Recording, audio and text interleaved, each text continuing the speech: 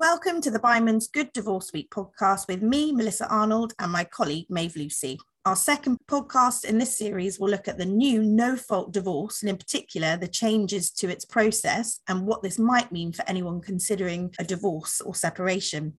New legislation came into effect on the 6th of April this year, changing the landscape of divorce law for the first time in almost 50 years. And along with it, the language we family lawyers and our clients have been accustomed to over the years. Maeve, what has this changed? Well, Melissa, some things have changed and some things have stayed quite similar. It's a long anticipated piece of legislation, which Resolution has fought for literally decades. The Act, which is formally known as the Divorce, Dissolution and Separation Act 2020, introduces no-fault divorce, but retains the previous sole ground for divorce, which is irretrievable breakdown of the marriage or civil partnership.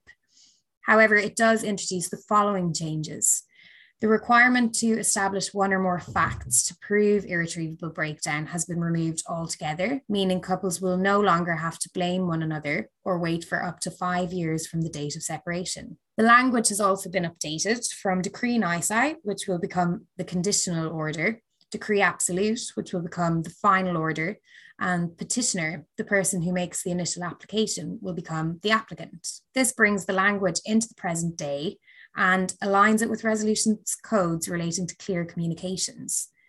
The Act also introduces joint applications, a novel concept whereby a couple can agree that the marriage or civil partnership has irretrievably broken down and apply for a divorce together. It will no longer be possible to contest an application for divorce, and apart from in limited circumstances relating to jurisdiction or procedure, divorces will be fairly straightforward to complete. A new minimum period of 20 weeks from the application having been issued until the conditional order can be made will be introduced to enable parties to reflect on their circumstances prior to a final order being granted. The 6-week period between the pronouncement of the conditional order and the final order will remain, bringing the minimum period from the issue of the application to the final order being granted to 6 months in total.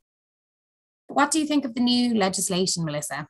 Well, quite frankly, Maeve, it's been a long time coming and there are a huge number of benefits. Blame will no longer be part of the process. This will enable couples to separate more amicably and focus their energy on supporting the children through an undoubtedly difficult time and hopefully dealing with the resolution of their finances more cooperatively.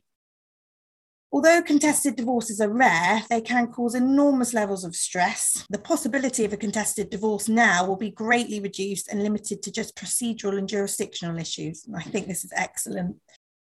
The new timescales envisage a scenario where couples have the time to deal with other issues arising from their separation, including arrangements for their children and their finances, and also provides them with a period of time to reflect on their circumstances. This is likely to assist couples in prioritising their relationship with one another and being communicative and amicable, allowing them to complete the process more efficiently.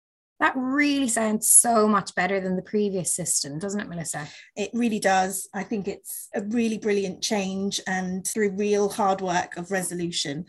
Could you tell us a little bit more about what this means for the new procedure, Maeve? Of course. The biggest change is that couples will be able to make joint applications and share the cost. Applications can also now no longer be contested, apart from on jurisdictional or procedural grounds, so no more Owens and Owens type issues will arise in the future. Service will also be taken care of by the court and will generally be done by email, so hopefully there won't be issues around that in the future either, making the entire process much more streamlined for everyone. Thanks so much for that, Maeve. This all sounds really brilliant. Does the new system deal with financial matters in any way? That, my friend, will be covered in our next podcast, but the short answer, of course, is no. And this is a pitfall that anyone going through a divorce or separation must be aware of, preferably before embarking on divorce proceedings. The proceedings are now much easier for applicants to conduct themselves online, but anyone contemplating a divorce should absolutely always take advice about finances on divorce, as this is by far the more complex issue.